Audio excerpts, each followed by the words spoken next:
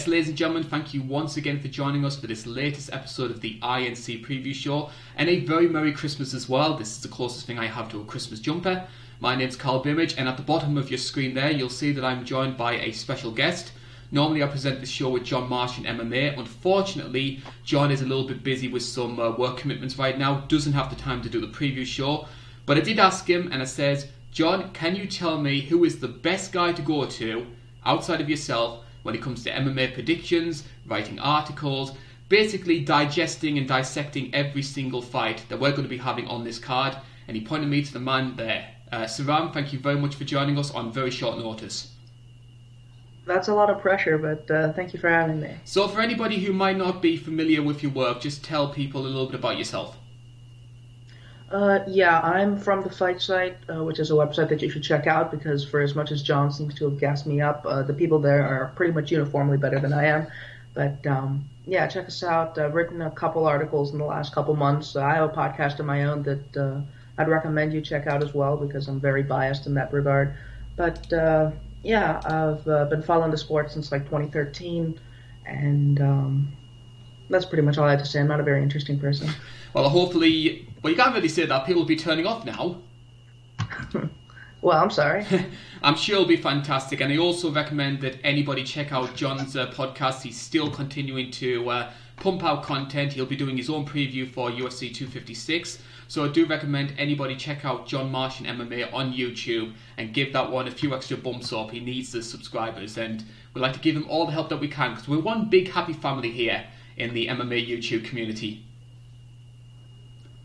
So, first thing that we need to start with is we need to be talking about some of the things that have been happening in the world of mixed martial arts, because we like to sort of paint the setting, as it were, before we get into UFC 256. And one big story which I want to focus on in particular, it's going to be our first discussion topic, is something that Dana White said on Saturday. Obviously, we had the event between Jack Hermanson and Marvin Vettori, and then during the press conference, Dana responded to the comments about Yoel Romero getting released. And he said that obviously the UFC has taken on a lot of extra people this year, which means that he's going to be cutting at least 60 members of its roster, and there's going to be some very big names in there. So this is our first discussion topic, Saram. Where do you stand on this? Is there anybody in particular who you think could be in danger?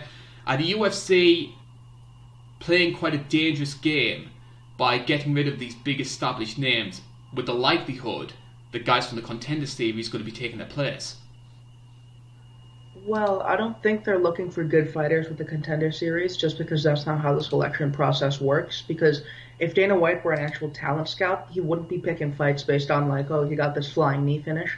So that's not really what the Contender Series is. What I do think is happening is that the UFC is moving towards kind of a Bellator model, where a lot of very bad fighters on a roster, they're going to be having even fights sometimes, and sometimes, more often than good fighters dominate other good fighters, bad fighters are going to dominate other bad fighters, which is why you see minus 700 favorites in Bellator looking like minus 1000s, and why you see a lot of meme finishes and really dominant performances that people confuse for good cards.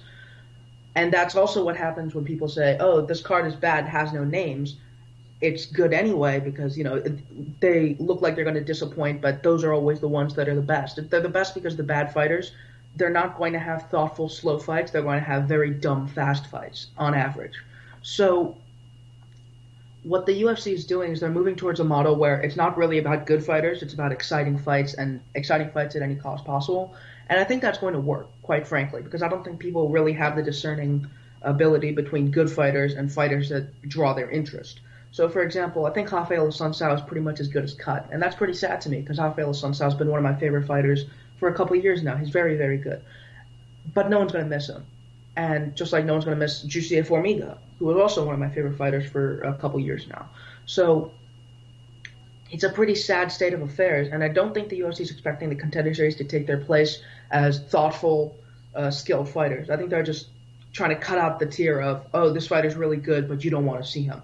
They want the exciting contenders, or they want the exciting journeymen, and nothing in between. Do you think that the current climate in mixed martial arts is a factor in why the UFC are going down this model? Because you could argue that if there was a strong number two promotion, they'd be more willing to hold on to those sort of middle ground names. But Yeah, for sure. Bellator's ratings aren't as great as what they maybe can be. One, there's a lot of question marks surrounding their finances. So really, the UFC are the only A-tier show. If there was something like a Strikeforce or a Pride around, I don't think the UFC would be taking this approach. Yeah, I think you could explain a lot of UFC conduct by the fact that they're pretty much a monopoly in the US. Because if you look at Bellator, I wouldn't consider them a C-grade promotion. I don't think they have some good fighters. Check out Joey Davis, because my boy Ed Gallo wrote a book on him, and he's very good. But past like the little bit of good talent that they get, they're not good promoters. And if you look at the promotions that I would consider good outside of the UFC, number one is ACA, and they're in Russia, which isn't really competition. You've got promotions like Ryzen and One, which aren't really that amazing, but they have more talent than Bellator, but they're not competing with the UFC per se.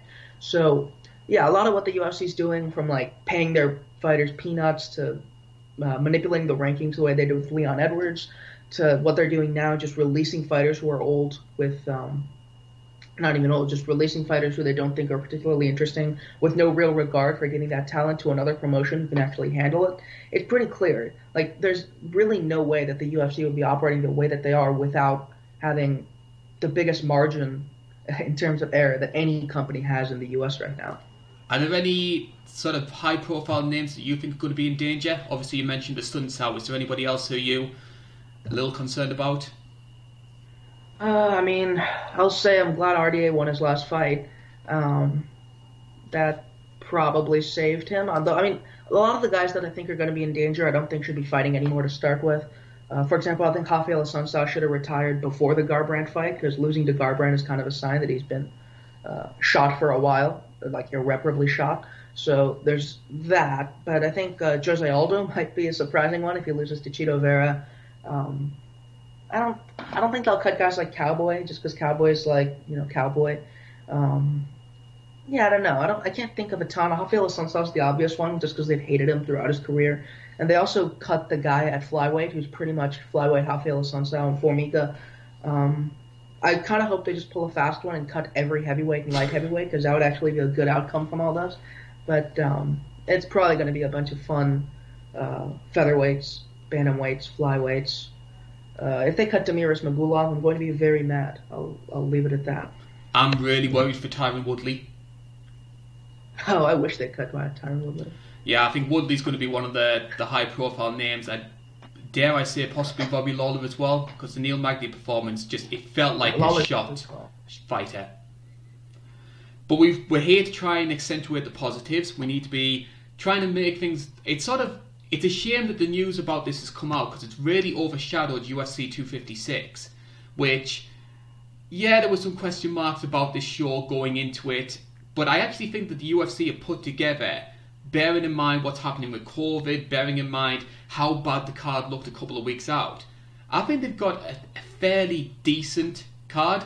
Not worthy of being sort of like end of the year, the big blockbuster that the December show normally is, but it's a solid enough card.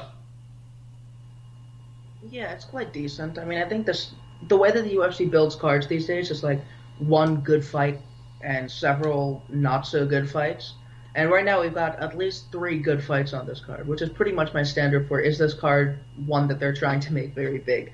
So yeah, I mean, the prelims are prelims. They're not awful prelims, but they're not like, UFC 217 tier prelims, but like what is. So 217 is one of my all-time favorite shows. Yeah, 217 was crazy. But the main card looks pretty good. At least has some names, and the top 3 are all fights that I'm reasonably interested in. So can't really ask for more than that from the UFC. And honestly, this is probably a show that we should relish, because fighters like Junior Dos Santos and Ronaldo Souza do not exist in the future vision of the UFC. So, I mean, I don't really enjoy watching them anymore. As I said, the fighters that they're cutting are the ones that I don't think should be currently active. They should have retired on their own, just on their own, I guess.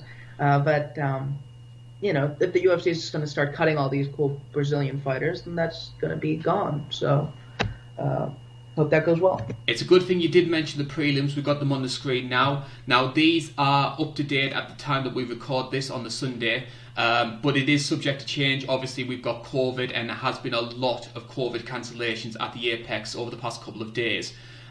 Is there any names really that stick out for you when it comes to these prelims. The headline act, the guy who's headlining the prelims, is the return of Cub Swanson. Cub, obviously one of the most exciting fighters on the roster, always been a perennial contender in the featherweight division. Everybody remembers the fight with Doo Ho Choi, UFC 206. It's going to be interesting to see what kind of Cub we get. Long layoff with injury, arguably was on the decline even before then. He's taken on Daniel Pineda. What can we expect from Cub, do you think?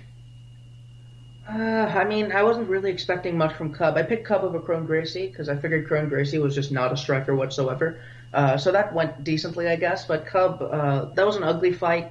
I think Cub's defense has never been particularly good, but he's still hitting the body a lot, which is cool. I don't remember a ton about that fight other than it just being a big sloppy mess. But on the other hand, Kron Gracie looked like one of the most destructively single-minded fighters I've ever seen in the sport. So I don't think Daniel Pineda's that. Pineda's getting some credit for beating Herbert Burns, which is fine. But I never really rated Burns. I think he'd beaten guys like Evan Dunham and Nate Landwehr, but neither of those guys are particularly good at this stage in their career. So yeah, I mean, I don't really have like a read on this. I think Cub Swanson's been weirdly inconsistent in terms of his chin. Later in his career, he had that really good fight against Shane Burgos right after getting nuked by a Moicano jab.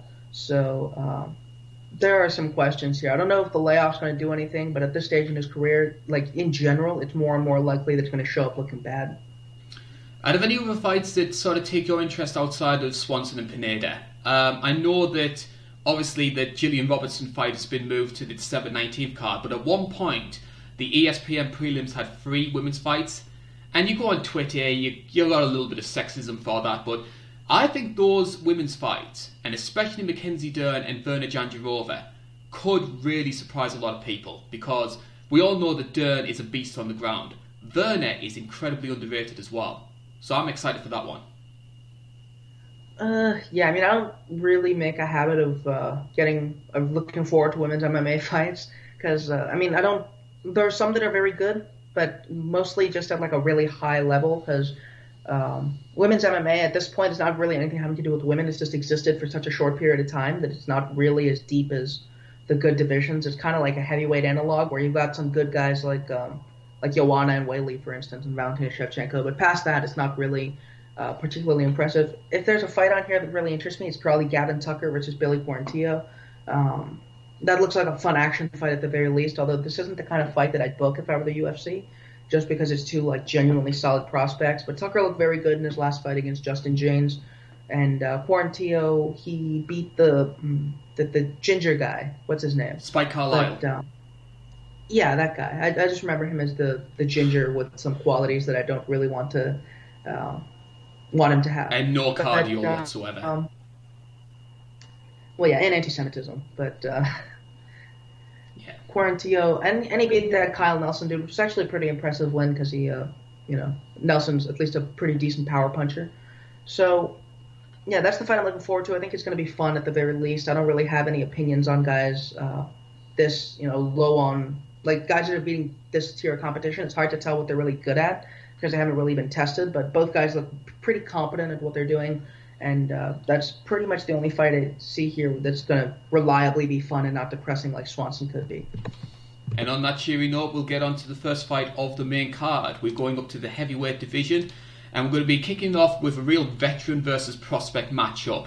A lot of people have been very excited about this guy for a long, long time. I include myself in that.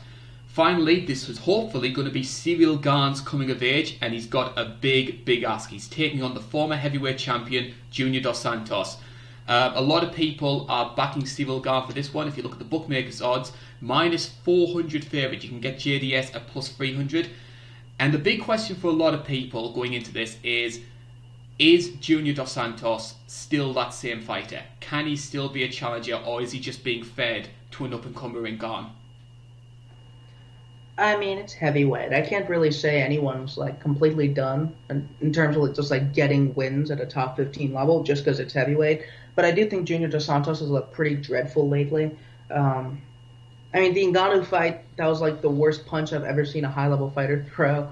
The rainbow overhand, as my friend Danny put it, which was he pretty much just threw himself completely out of stance and turned his back on a guy who can pretty much only counter you if you throw yourself wildly out of position. So there's that, and I think the interesting part about the Rozenstruik fight, other than just Junior Dos Santos winning very slowly at distance and looking completely decayed, is that it was 15 seconds between Jairzinho Rozenstruik figuring out, I'm fighting Junior Dos Santos, I should pressure, and the fight ending knockdown. Like, I think Rozenstruik would have put him out in 15 seconds if he was the kind to, like, think before a fight and not in the middle of a fight, because it was literally 15 seconds. So, Cyril Gane isn't a pressure fighter from what I've seen. I kind of think Shamil Abdurakhimov would have beaten Cyril Gane just because Gane's pretty reliant on his kicking game, and Abdurakhimov is like the only heavyweight who's capable of dealing with kicks in any kind of consistent way. But Junior Dos Santos, just as a general read, he's too far gone, and I don't think he's the kind to take away Gane's very movie style. He's not really a counterpuncher, so I don't think Gane's going to be punished for like his weird rear hand form. Just outpoints is losing durability by the day, I think. So it's probably going to be pretty ugly for him. I think the Rozenstruik fight really summed up JDS, like the sort of late career JDS to a T. Because if you remember that first round, he does very well. I think, in my opinion, he won the first round against Rozenstruik. But as you mentioned before, once Rozenstruik realised, hey, I know how to get him back up against the fence, we saw that same issue that we've had from JDS countless times before. We saw it with Cain Velasquez. We saw it against Stipe. Once he gets backed up against the fence, he panics. His defence goes to pieces. And that's how Rozenstruik finished him off. That being said, it is heavyweight. You can never write off anybody too quickly. I mean, we were writing off Andrei Arlovski back in, 2008? And he ended up becoming the number one contender in the heavyweight division again. One of the things I do like about JDS, though, he still has fantastic boxing pedigree.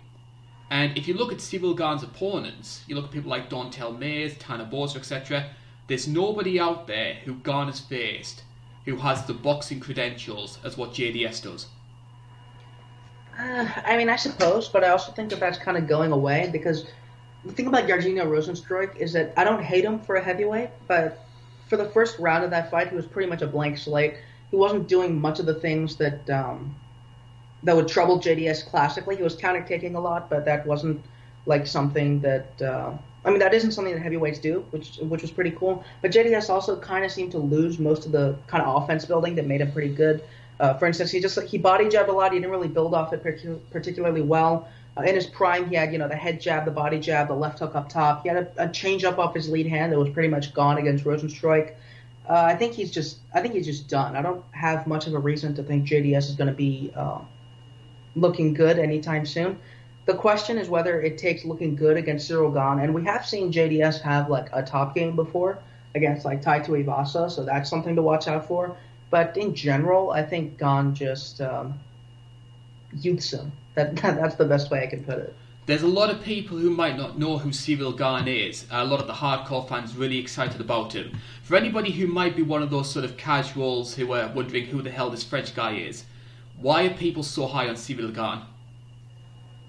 Right. So Cyril Gane is, I think when you look at a heavyweight, there's a lot of guys who are like plodding and slow. And just as an optics thing, Cyril Gane looks very different because he's able to move pretty quickly. He's laterally fairly active. He's very kicky, which is something that heavyweights just aren't very good at dealing with, as I mentioned before.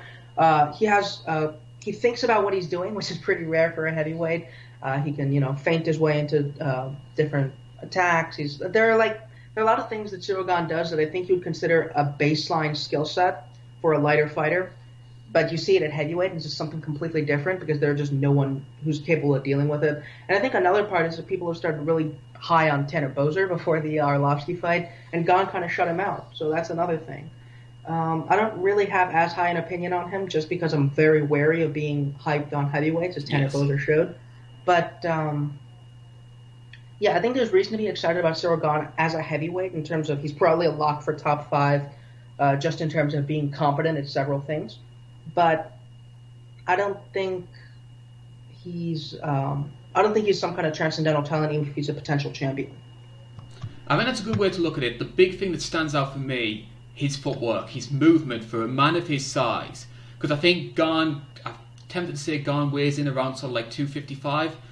So for a man of his size, his footwork and his movement, it's light years above those sort of unranked heavyweights, people like the Jake Colliers of the world, etc. So I do like that from Ciryl Gane. I also like his submission game. A lot of people look at his background. He was a Muay Thai champion in France and just think he can only strike. But he's got 3 submissions on his record. And he submitted, I think it was Don'Tale Mayes with a leg lock, which you seldom see in the heavyweight division. So he's starting to build that all-round game. Yeah, and he also tapped out that Brazilian dude who had his ass out for the entire fight, which is all I remember about that fight.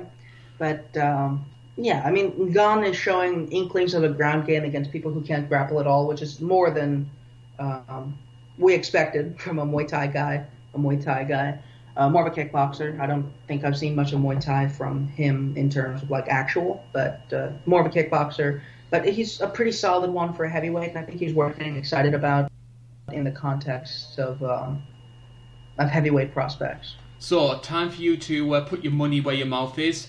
Most people are backing Gane to win this one. Do you follow them? Yeah, I mean, for the last couple fights of JDS, I've just said he's too far gone to really do anything. Even with the Lewis fight was pretty concerning to me because he got hurt by Lewis just walking in, and did he get hurt? He got I think Derek Lewis dropped him because he hurt Derek to the body, and then Lewis threw that big overhand, and I think he dropped him. Yeah, no, I think he was throwing a kick at the same time, so then he got kind of swept off his feet. But either way, that was not a good showing from JDS. He got hit a weird number of times. He wasn't really doing the offense building that I mentioned earlier. He just kind of got away with Lewis being Lewis. And after that, every single showing after that has just been completely dreadful. Ngannou, as I mentioned, Blades is looking like he's an improving striker, but I don't think getting outstruck by Blades is the thing that a champion boxer should be doing. So, yeah, it's just pick against JDS on presumption. The longer that his career goes, the more confident you can be that JDS is not going to win a hard matchup anymore. I'm going to pick Ciryl Gane to win this one. I don't think Gane has the one-shot power to knock out JDS, so I'm going to say Gane by decision. My one sort of asterisk next to that, though, is, again, Gane hasn't faced a striker at the level of JDS, and we've seen plenty of times before, especially this year, of these highly rated prospects who trip themselves up once they face that jumping quality. So that's just a sort of cause for concern, but I am going with Gane on this one. Okay, fight number 2, and for this one we're down to the middleweight division. Now this is a fight which is chopped and changed so many times. Originally, Jacare Souza was supposed to be making his return to action up against Marvin Vettori, but of course Darren Till pulled out of the fight with Jack Hermansson. Originally it was going to be Kevin Holland. Holland then tested positive for COVID, so they switched Holland and Marvin Vettori around. So that means that Kevin Holland is going to be taking on Jacare Souza on the main card of UFC 256. I hope people are following this. I'm getting really confused in my own head. Where do you stand on this? What would you say is the better fight if you were Kevin Holland? Would you have rather taken that main event against Hermansson or taken on the higher profile opponent on the bigger showcase of a pay-per-view? Well, first of all, the way that they switched this fight doesn't actually make sense to me because it's only a week apart, but apparently they did it because Holland tested positive for coronavirus, which is kind of a weird gamble to make when I think you should have just pulled Holland and made the Vettori-Hermansson fight and given Jacare his paycheck. Because right now I don't really know if Holland's going to make it to the fight. But with regard to which fight he should take, I mean, I guess Hermansson's the better opponent, but also Jacare is very old and he still has a name and he could just get killed at any time. So, I think it's a wash. And I didn't fancy Holland against Hermansson. I don't think that would have ended well for him. I think Vettori had the better skill set to eventually get that win over Hermansson. So I think Jacare, bearing in mind his age, bearing in mind his fighting style, plays a lot better into Holland's skill set. Yeah, I mean, I don't really rate Vettori particularly highly either. But, I think Holland would have just gotten wrestled. He got taken down and mounted by, Gerald Mearshart and Darren Stewart. Darren Stewart kind of 10-6'd him in round 3. So Hermansson probably would have just pounded him out. But, I mean, on the other hand, I'm not really sure how valuable a Jacare win is anymore. Like, I think there's a chance that Jacare could win this fight. I think we'll get into that later. But in terms of how Jacare has looked, he's looked pretty dreadful. Like, the fact that Jan Blachowicz won the belt, it doesn't really retcon the fact that Jacare didn't have much effective offense against him whatsoever. He just kind of like held him against the fence for a lot of rounds, trying to win the fight that way. And the Hermansson fight, he didn't look very good either. He rallied to win rounds 3 and 5, I believe. But most of the stuff that he did in the Weidman fight, the kind of body head change up, was only there in those rounds. And you could see a lot of heart in him there, but it still wasn't a performance where you could say Jacare looks good. Hermansson kind of befuddled him from on top somehow. And, just in terms of volume, I think Jacare is just not going to look good at any point moving forward. It's a theme in the lower part of this card, which is that it's a prospect against a Brazilian who really shouldn't be fighting. So, I guess this made sense from a name value perspective in terms of what Holland should take. But also, I'm not sure if this makes Holland the kind of I'm not sure this gives Holland the credit that even a competitive fight against Hermansson would have. Well, I think Jacare still carries a lot of name value. So I think that's a big factor. So I think if he was to win this fight, that's going to look good on his resume, regardless of whether Jacare maybe is shot like a lot of people believe he is. And I think it's a good reward for Kevin Holland as well, because if you look at this sort of COVID era in the UFC, Kevin Holland's got 4 wins in a row, a lot of them by stoppage, beat Joaquin Buckley, who's like really high with the company right now. So he's really capitalizing on this sort of new world, as it were. And I think he's looking a lot better. I mean, I saw this reckless wild guy who was on the Contender Series, and he took that short notice fight against Santos, and we were all amused by all the spectacular wild stuff he was doing. He's starting to mature, he's starting to get a bit more composed, and he's grinding out these wins. Honestly, what surprises me about this is that if you look back on that fight he had with that Italian dude, Alessio something, he broke his shoulder in that fight, and then he looked like kind of the fighter he is right now, where he was just fighting behind a counter. So I think breaking something made him better, and he's figured that out. But, Holland, I don't think Holland is like a smart fighter right now. I think he's still prone to do very, very dumb things, and even get dominated in certain phases. But, he's a young fighter. He's a pretty athletic fighter. He can punch. And he's starting to put things together against a lower tier of competition that I'm not particularly sure Jacare isn't in right now. So, this is a good fight to make. Like, I don't think it's I'm not a fan of Jacare moving back down to middleweight, I guess, just for like his health and the fact that he's not going to do anything at either weight class anyway. Like, if I were Jacare, I would just be sitting up at light heavyweight eating the Paul Craigs. But, it's a fight to make if you're going to move back. It's not nonsense. I always think when a fighter moves up in weight late in their career, it's a sort of warning sign that they're starting to get a little bit desperate. Yeah, in general, for fighters moving around in weight, like, I remember thinking when Michael Johnson went down to featherweight, like, this could go well, but it probably won't because he's old. And then he moved back up to lightweight, and it turned out either the featherweight stint ruined him or he was ruined in the first place.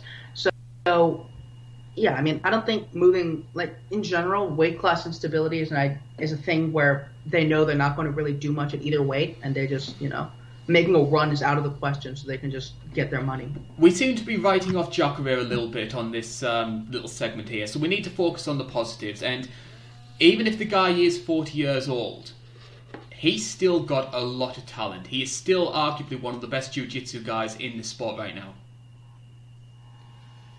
Yeah, the thing that's always been annoying about Jacare is that he's always been a very good top player, but if you look at the guys who've had to fight him off from top, it's been, in the last, 6 or 7 years, it's been like Tim Boesch and Kelvin Gastelum. He's a very, very, very bad wrestler in the open. Like, he has no shot whatsoever. And he's a strong wrestler against the cage, but also he's been stalled out there more than, other elite jiu-jitsu guys have when they need it on the ground. So he doesn't, he never developed a system like Damian Maia, for instance, where Damian Maia could take the bad positions he was in from his weird shot and turn it into something better from, that deep half sequence. That's not something that Jacare ever developed. He really needed to, strong his opponents to the ground. And I think with the lack of shot that he's had throughout his career, it's getting harder and harder for him to do that. Yeah, the other route that Jacare has is that if Holland does something like a flying omoplata or something and just ends up on the ground with Jacare, which is the only place I really trust Jacare to be competent anymore. That's a route for Jacare. Like, Jacare has a lot of routes here that I think are very doable, even with the fight that he fought against Jan Blachowicz, because I don't think Holland is like quite as diligent as Jan Blachowicz in like stopping takedowns and being in the clinch. But I kind of also feel like I should default to youth again, because Jacare he doesn't seem quite as far gone as JDS in my opinion, because he started from a better place. But he's still also pretty old, and I don't trust his cardio. I don't trust him on the feet against someone who can, kind of strand him at range and punch him very hard. So, yeah, I'm not really sure which way I'm leaning here. I think I'll lean Jacare just because Holland can't stop himself from doing stupid things. Yeah, that's the lean. I have too many questions on Holland's ground game. And I think you mentioned before, his takedown defense isn't great. We've seen him get submitted by Brendan Allen before. And I think if Jacare gets him down, I don't think that Holland is going to be able to defend it. So I'm going to say Jacare. Whether he gets it by submission or not, I'm not entirely sure. I don't think that Holland has that sort of one-shot power to knock Jacare out.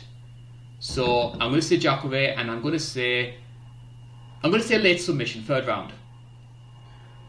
Yeah, I mean, I think the thing about guys like Jacare, and I've used this in picking fights like RDA and Aldo too, is that they're going to look worse every time they come out. It's not something where you can look at their last fight and be like, they're going to fight this fight again. That's just not how it works.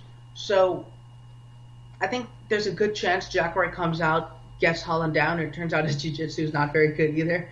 Or like he gasses out doing things on the ground that he never would have done before. But,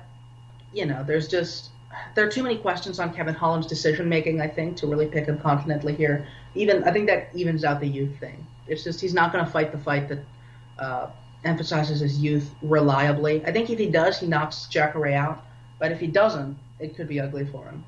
And it would be a real shame to end that sort of momentum that Kevin Holland's built over the years. 4 wins in a row since May. So we're going to be interested to see that one. I still have a sneaking feeling that fight's not going to take place.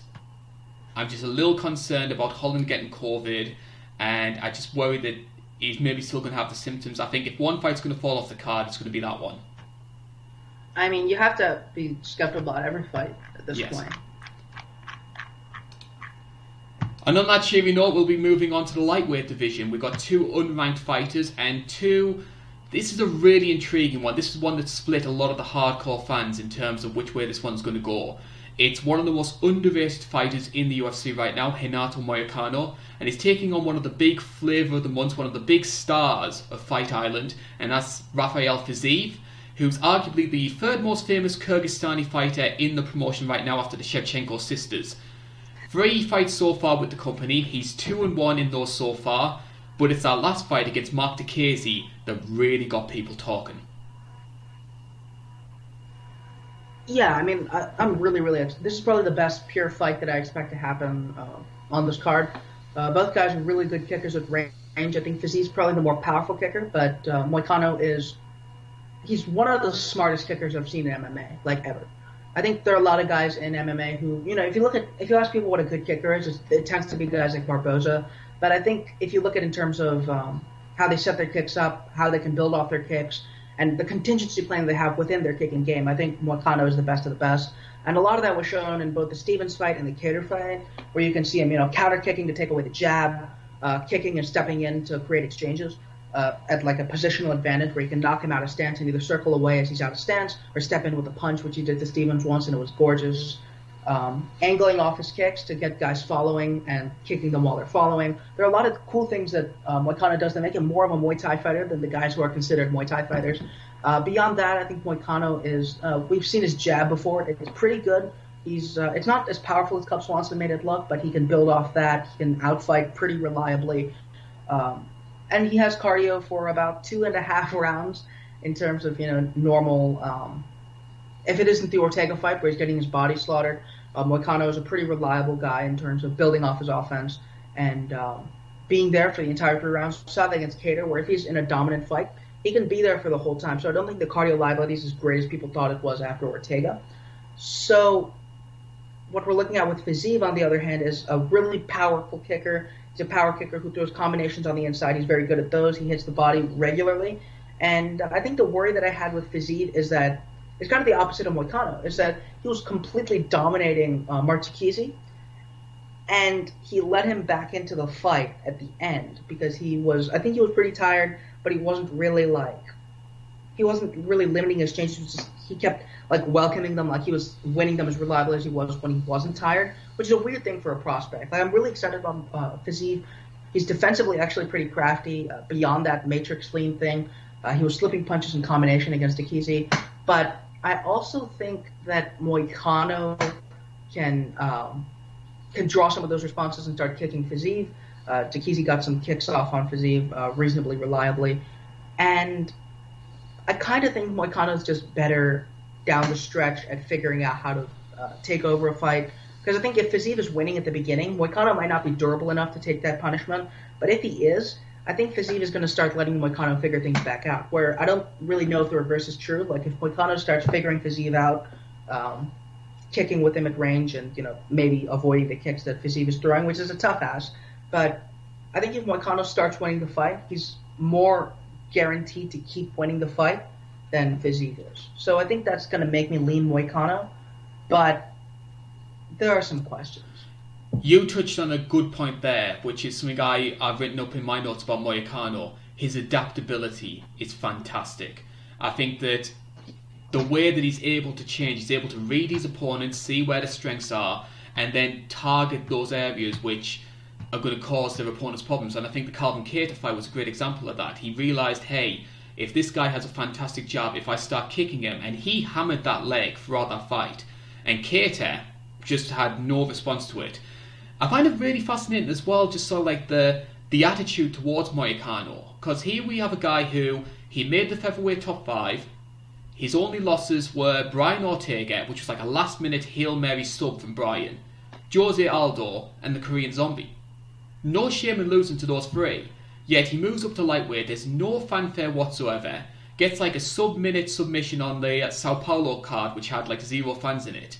It's just, I think we've got this fantastic fighter here, and nobody ever talks about him.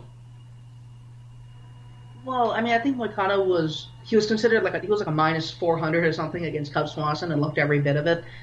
I judge a fighter for losing to Korean Zombie a bit if they were meant to be elite, because I've never bought Korean Zombie as much as other people have.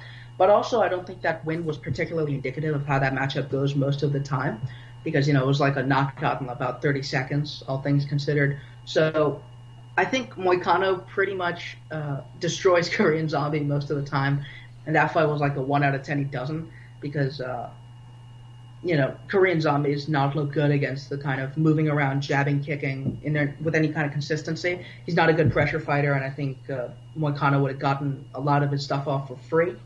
But I think Fiziev is probably a more dangerous fight in totality, because Fiziev can actually kick with him at range. He's a harder kicker. He's a decent pressure fighter against the outfighting skill of Moicano. It's a risky fight for Moicano in terms of taking a prospect like this. Like, I think Moicano, if you put him against someone like Ali Quinta or Dan Hooker, I think Moicano would be in a little bit of a better place, because Fiziev I think Fiziev would probably beat those two as well. But that's the thing. Fiziev doesn't have the name value, and that's not the kind of fight that I think a guy like Moicano should be taking, which says some good things about him in terms of, taking whoever they give him, which is a bad idea when the UFC probably cuts him off 1 loss. But, Moicano is pretty cool. I think he could be – I'm not sure he can be a contender because his defense in the pocket isn't very good past that jab. So someone like Dustin Poirier would be pretty bad. Guys like Conor McGregor, Justin Gaethje, they'd be pretty bad for him. And Moicano isn't the best athlete. He's not super durable. His cardio is good when he's in control, but when he's not, it's not great in a hard fight. He's not much of a puncher. There are a lot of things that you can point to with Moicano that leads to some skepticism, I think. And some of those are amplified moving up a weight where there are bigger hitters. But I think he's a smart enough fighter where you can rely on him to give interesting showings if they last long enough. It wouldn't surprise me if Moicano tries turning this into a ground fight, because Fiziev being the Muay Thai specialist, I have question marks over how good his ground game is going to be. His takedown defense has held up so far, but if he does get taken down, is he just going to be a fish out of water? So it wouldn't surprise me if we see that from Moicano. Yeah, Moicano can hit reactive doubles. He's got a decent body lock, so there are some spots here for Moicano to take it to the ground. I think Fiziev looks like the better athlete. He looks way stronger, in my opinion. But so that could cause some trouble. But I also think that at range, there's a lot of risk for Moicano in moments where there might not be once he starts building off his offense. So, yeah. I mean, I'm probably going to take Moicano, but I think I'll flip-flop on this one. It's a really, really exciting fight. I love it. Because I think both guys, as I mentioned before with the guys I think they'd beat, I think both are potential top 10s. Well, both are definite top 10s. Both are potential top 5s, I think. So, yeah, there's a lot of this. It's a high level fight without the stakes that it deserves. Because the winner's probably just going to go on to fight like Kevin Lee or something, and they deserve better. I heard somebody compare Fiziev facially. Said he looked like a skinny Roy Nelson. I don't know if that's a compliment or an insult. No, I'm with you. I'm going to go for Moicano on this one. I'm going to say I don't think Moicano has that sort of... I don't see him finishing Fiziev, but I see a sort of like 30-27. I just think he's just going to be too intelligent, too wily, and he's going to neutralize a lot of Fiziev's strengths. Yeah, I think it's very likely that Fiziev puts up a very good first round. And I think as I said, I think it's likely Fiziev even wins the fight. But I think if Moicano wins, the first round is going to be pretty rough. Because as we saw in the Mark fight, I think Fiziev hit them with like a clear 10-8 in that round. The kicking is going to be pretty rough because at kicking range, Fiziev is the more powerful kicker. He's a very quick kicker. And both guys aren't the best defensively against kicks as they are offensively. So it's going to be pretty rough. But I do trust Moicano to eventually start taking weapons away and probably build on his offense better than Fiziev does. Right, so co-main event time. Now, normally we usually just focus on the title fights when it comes to these preview shows, these sort of individual previews. But for me, this co-main event has enough intrigue about it. We'll probably do our own video about this.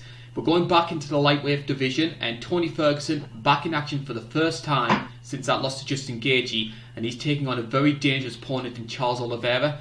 Bookmakers for this one, they have it very much in favour of Tony Ferguson right now. Just checking the odds here. At the moment, you can get Tony Ferguson at -160, Charles Oliveira +130.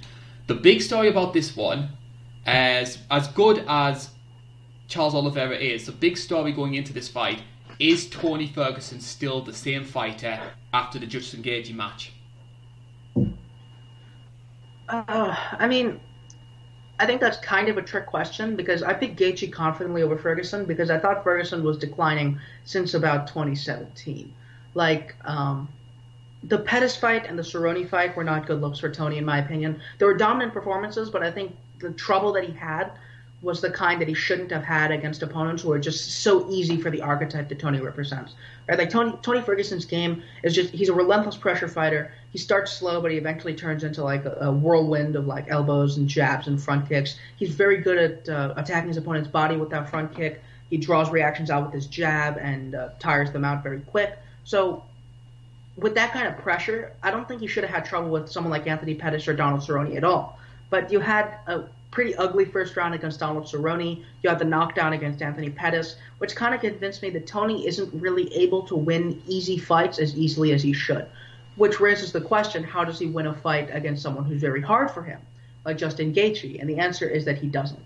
So I think Tony Ferguson put up a courageous showing against Justin Gaethje. But I also think there's a lot of questions going into that fight about his physical integrity and a lot of questions going out of that fight about his physical integrity. I think he's declining technically as well, which makes this an interesting fight because as in doubt as Tony Ferguson's constitution is, after all of that, Charles Oliveira is a fighter whose constitution has been in doubt for pretty much his entire career. He's had a history of, gassing out and throwing fights away. He's been submitted by like random guillotines when he's supposed to be the submission guy because his grappling game is just too all offense. But he's starting to put things together, and it's pretty interesting. I feel like I'm going to take Oliveira here by the end of this, and a lot of that is just because of Tony Ferguson's style not adapting well to decline, in my opinion. Like a lot of if you look at the way Tony Ferguson fights, it's something that my friend Haxer Eyes puts quite elegantly, is that he wouldn't be ruined by a coach who shows him the right way to do things, but he would be ruined by a coach who gives him the wrong philosophy to fighting that isn't his. That said, that kind of aggressive pressure, he doesn't do it in a technically sound way. His stance is pretty tenuous on the inside. That's a lot of how Justin Gaethje fought him, is if he could just see him stepping forward, and if he steps forward, he's squaring his stance, which leaves him unable to really do anything defensively, which leaves him so open on the counter pretty much all the time.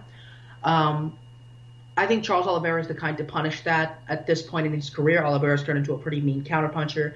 He's pretty potent in terms of pocket exchanges, and I think Tony Ferguson generally doesn't want to be in that range. Tony Ferguson's best showing, in my opinion, was against Rafael dos Anjos, where he didn't avoid pocket exchanges per se, but he played the jab off the front kick and kept just a slightly longer range, right? So I think Tony Ferguson's tendency to be upright and throwing straight and with his stance squared is something that he's not going to get away with the older he gets against a danger man like Charles Oliveira. And Charles Oliveira has made significant strides in his stand-up as well. He's a lot more composed than he used to be. He used to have a tendency of just diving into these reckless, brawling situations to try and get the takedowns. That seems to have eased away now. I think Kevin Lee was probably one of his best striking performances, and you have questions over how good Kevin Lee actually is, but I think it doesn't take anything away from Charles's performance in the striking side of things. His bread and butter still remains his grappling. He is very creative on the ground. In a lot of ways, we've got two very similar type of fighters. Sort of sloppy but effective brawlers in the stand-up, but very creative once it hits the mat. Yeah, I mean, I think Oliveira's stand-up has turned... Oliveira's become a very good striker now, and I think a lot of it's just a lot of it against Lee is Lee just being very, very, very, very, very uncomfortable in pocket exchanges. He could just pretty much ignore anything that Lee threw, which helps him. But also, Oliveira's become pretty good. He ducked Lee into an uppercut several times. He's pretty good at countering guys who, like Jared Gordon, try to push him back. He likes the front kick. He doesn't really use it particularly. He doesn't like build off it, but he likes it a lot. He's a good pressure fighter. He has decent footwork on the front foot. I think the David Tamer fight is honestly probably his most impressive showing since his resurgence, because as good as Kevin Lee is, he's like uniquely outwillable in a way that other fighters tend not to be. But Tamer like poked him in the eye super early, and Oliveira was able to push through, which kind of defied the mental fragility thing that you could say about Oliveira for pretty much his entire career. I'm not sure. So I'll put it this way. I think 2016 Ferguson pretty comfortably beats Charles Oliveira. He gets through the initial issues and gasses him out. But at this point, I don't really think Tony Ferguson's that guy. And I think it's a real shame that, I hate to say it, I agree with you. I think Tony Ferguson, as much as I love him, as much as I loved his winning streak, as much as I would have loved to have seen him versus Khabib at some point, we're not seeing the same Tony Ferguson.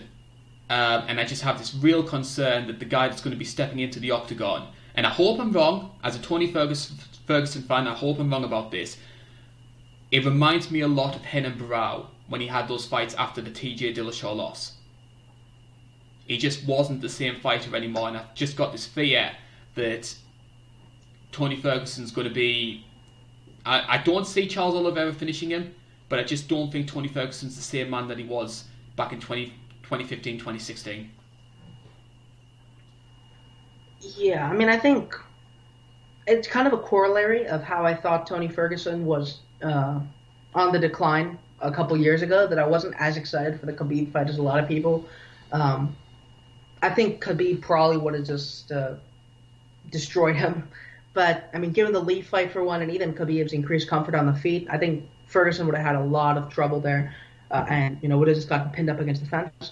But, yeah, I mean, it's a shame from, like, an institutional perspective that Tony Ferguson went on this long win streak and his reward was getting completely pulverized by Justin Gaethje. So that was a shame. I think Oliveira finishes him early. If he wins, I think Oliveira finishes him early. Just comes in, goes... Because another thing we haven't mentioned about Tony is that he's historically a very slow starter. And that's not going to get better. That's not going to get better the older he gets, in my opinion. And Oliveira, he starts quick. He's had a number of first-round finishes. He found the counter on Jared Gordon pretty early. He's abused Nick Lentz so much that I would assume he has Nick Lentz's timing down, like, before the fight, considering how much he's fought him. But he still beat Nick Lentz's ass in that first round of their third fight. So, Yeah, I think it's going to be rough. I think Oliveira comes out, forces the issue, forces early pocket exchanges, and we find that Tony isn't the guy he used to be. Watch him dominate him.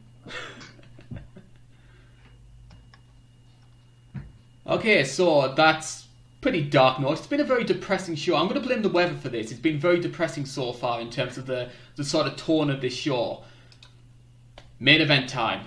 So we're going back to the UFC flyweight division. It is a bit of a historic situation because UFC flyweight's never been the most beloved division in the UFC. Dana White's spoken about trying to cut the division for many, many years. The fans haven't really been all that interested for a long time now. And yet here we are, 2 title fights in 2 months. The flyweights have basically saved the UFC's winter because Deiveson Figueiredo is back in action once again. He got that minute submission up against Alex Perez, and he's going up against Brandon Moreno, who's also got a quick turnaround. Now this is 21 days between Figueiredo's 2 title fights. If he was to pull this off, he would break Ronda Rousey's record for the shortest time between 2 title defences. For me though, this is a really intriguing fight, arguably a bit more intriguing than the one that we had against Alex Perez. There was a lot of people who sort of came into that fight thinking, well, Alex Perez is very underrated, and I was one of those people. I tried to sell the idea of Alex Perez being a legitimate threat in that fight, and yet for Figueiredo to just submit him straight away, I think a lot of people at that point sat up and said, hey, Figueiredo is the real deal, and he could very well dominate this division for a long time.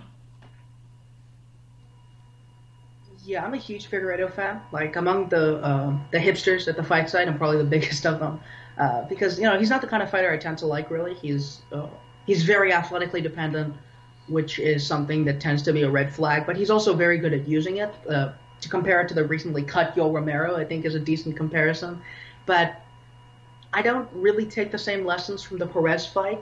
I think Perez is a tougher opponent for Figueiredo than Moreno is. But only if the fight gets to the point where Perez can do things, and I think a fight that short doesn't really say a ton. But yeah, I mean, for as long as that fight went, Figueiredo looked very good. He was attacking the body very early. Perez also looked good. I like the takedown entry he hit underneath Figueiredo's right hand. He was kicking actively. He realized that he didn't want to really be in the pocket with Figueiredo, which is why he was able to connect Figueiredo's pocket entry to the takedown. Cheeky fence grabs, which is always cool because fence grabs are the kind of cheating that I can get behind. But yeah, there's a line there, right? You have sneaky headbutts, which is fine, fence grabs, which is fine, versus eye pokes and nut shots, which are not fine. But yeah, Figueiredo did one of the acceptable Yoel Romero, oh, you're such a lovable rogue type cheating, and he got the win. He did that weird, what was it, like Connie Basami, I think, the leg lock entry. And then guillotined him as Perez tried to pass with the body lock, which was pretty cool. So I don't think that fight goes like that reliably, but I do think Figueiredo wins that fight pretty reliably. That fight didn't change my mind on it, but I think that's a winnable fight for Figueiredo. Moreno, I honestly think is easier, and I think that's a controversial opinion. I like Brandon Moreno. I think he's one of those sort of all-action fighters. The flyweight division has a lot of those sort of fast scrambling types, and I can see possibly Moreno maybe trying to scramble and get himself into sort of like a rear naked choke sort of position. But to do that, he's got to try and take Figueiredo down. And that's where I think he's going to have some issues. Because if you look at a lot of Moreno's takedowns, he relies on sort of like that sort of shooting in for the double leg when someone's up against the fence. I think the way to beat Figueiredo is very much in the same way that Formiga did. You've got to trouble him with a couple of leg kicks and then shoot in when you're in the middle of the octagon. And once he gets down there, Figueiredo, he does have good core strength. He is able to scramble, but Formiga did very well just holding him down and grinding out that decision. I don't think Moreno's that type of grappler. He's got great jiu-jitsu. His takedowns can be effective in the right circumstances. I just don't see him being able to do that. Yeah, so the thing about the matchup, I think, is that the spots of vulnerability we've seen from Figueiredo are mostly in the Formiga fight, and it hasn't exactly just been wrestling, in my opinion. I think it's been Formiga drew him forward, and Formiga was able to play a very sound, very conservative outfighting game, very good lateral movement, very stingy about the reads that he gave Figueiredo. which is important because if you give Figueiredo a lot of inputs, he's very quick at making reads. He's very, very quick. And I think that's something that if you're going to gas Figueiredo out, the path to doing that is the fight like the Pantoja fight, where Pantoja pretty much got knocked out 17 times and was just somehow still there to see Figueiredo gas out. And I don't think that's a replicable route for anybody. So I think, is there a fighter like Formiga? I don't really think so. I think Sergio Pettis would have been interesting because Sergio Pettis would have drawn Figueiredo out, tried to extend the range and go on the back foot, jab to draw counters. But I also think that the dynamism difference there is going to eventually show up because Figueiredo is going to do something crazy and end up on the inside and nuke him or wrestle him or something like that. In terms of the wrestling, I think Moreno preferring the body lock as a takedown is going to keep him away from the guillotine, but I also don't really know if Moreno is the lockdown threat that Alex Perez was. Alex Perez has a really good riding game. He's brilliant from front headlock. I think Moreno is more of like a scrambly type, and I don't think that someone who's able to athlete themselves out from underneath a genuine control artist like Jussier Formiga is going to have trouble scrambling out of a guy who's decidedly less focused on control and more on, guillotines and rear naked chokes that are like quick. They're very quick. He's not the kind to hold someone down and work from there the way Formiga does. So, in terms of how the matchup works, I think if Moreno comes out trying to pressure and push her pace the way Pantoja did and the way he did against Kai Kara-France, he's probably just going to get killed. Moreno's not great. He's aggressive in exchanges, but I don't think he's great. He doesn't have great punching form. He's not very good defensively whatsoever. He got counterpunched to death by Alexandre Pantoja, which is not great. Pantoja's a good counterpuncher in my opinion, but Figueiredo's probably the best in the division right now. He counterpunched Joe Benavidez with relative, I wouldn't say ease, but very reliably over the 3 rounds that fight happened. So I think if Moreno tries to give Figueiredo too much, he's going to get killed. And if he doesn't give Figueiredo enough, Figueiredo's probably just going to back him up and hit his body a lot. I think this is kind of an easy matchup for Figueiredo, but that could age badly because Figueiredo's a weird fighter. Like I feel like he's more reliable than people give him credit for, but there's always the risk that a guy like him who's so reliant on power punching just kind of concedes a decision at some point. But I think Figueiredo beats him off. And I think the other concern that I have with Figueiredo is Figueiredo cuts a lot of weight to get down to 125. We know that Brandon Moreno can do 25 minutes. I think he had that fight, I think it was against Sergio Pettis, which went the distance. So we know he can do it. But Figueiredo cutting so much weight, if Moreno can get this into the championship rounds, like rounds 4, rounds 5, what kind of Figueiredo are we going to see there? Well, I think if Figueiredo's dictating the exchanges the way I expect him to, I think we see Figueiredo look perfectly fine. Because, I think Figueiredo is the kind to slow down in a fight where he's doing a lot, but I also don't think a lot of fighters can get through a phase where Figueiredo's doing a lot, and Moreno's among them. Moreno's super durable. That's something that we haven't mentioned. But I also think that Figueiredo's like a pound-for-pound tier puncher. And if you just keep walking into those without the defense that Moreno doesn't have, it's not going to go well. So I think Figueiredo's going to be able to limit exchanges here. And if he does, then Moreno's going to have trouble enforcing the pace and getting Figueiredo to gas out 4 and 5 enough to pick up a win. Now, if Moreno just walks into him, eats a ton of damage for 2 rounds, is still there after round 2, Figueiredo's just completely knackered, then there's a route. But that seems like something that's pretty low percentage. It's not as much a real path to winning as it is like, I wouldn't say luck, but something it will be something you'd see Daniel Cormier doing. And that's not a compliment. So I don't think Moreno has a reliable path to winning here with the cardio. It's just that he might win with it if he's able to just tank everything Figueiredo throws. So a lot of the people on the opinion poll that we post on the community page, they're not giving Brandon Moreno a chance here. Only 8% of people think that Brandon Moreno's going to win this one. Figueiredo at 92%. So the punters, those sort of everyday fans who follow the INC, they're very much backing Figueiredo. And the question is, if Figueiredo does get this done, what next? Do we get that Cody Garbrandt fight that was hinted at back around sort of August, September time? Do we see Askar Askarov? Is there a new challenger which emerges? Does Brandon Royval possibly get a bounce back win and they push him into there. What about Manel Kape? A lot of people saying that he's a potential flyweight title challenger. Yeah, I don't really care about Cody Garbrandt that much in general. I think it's a dangerous fight for Fig, but also, since he's coming off like kidney issues and COVID-19, the cut is honestly more of a concern for me for him than it is for Figueiredo just being big and making the cut several times. But, I mean, that's an interesting fight, I guess. I just don't really want to see Cody Garbrandt getting a third title shot that he doesn't deserve. So that's something. Askar Askarov is booked against Joe Benavidez, I believe, which is a tough fight for Askar Askarov. If he gets through that, he deserves the title shot 100%. But I kind of think Figueiredo, if he beats Moreno here, he hasn't cleaned out the division per se, but there's no one clear contender. And guys like Holly and Paiva are probably going to take a bit to get up to the contender tier. So I wouldn't be surprised if he moved up to bantamweight, face someone like Sandhagen or Jan after Jan Sterling, hopefully. So, I mean, there are a ton of interesting options for Figueiredo. It's just that the UFC has gutted flyweight so thoroughly that a lot of them are not at 125. So, money where your mouth is. Who wins this and how does it happen and what round? Figueiredo knockout round 2, I think.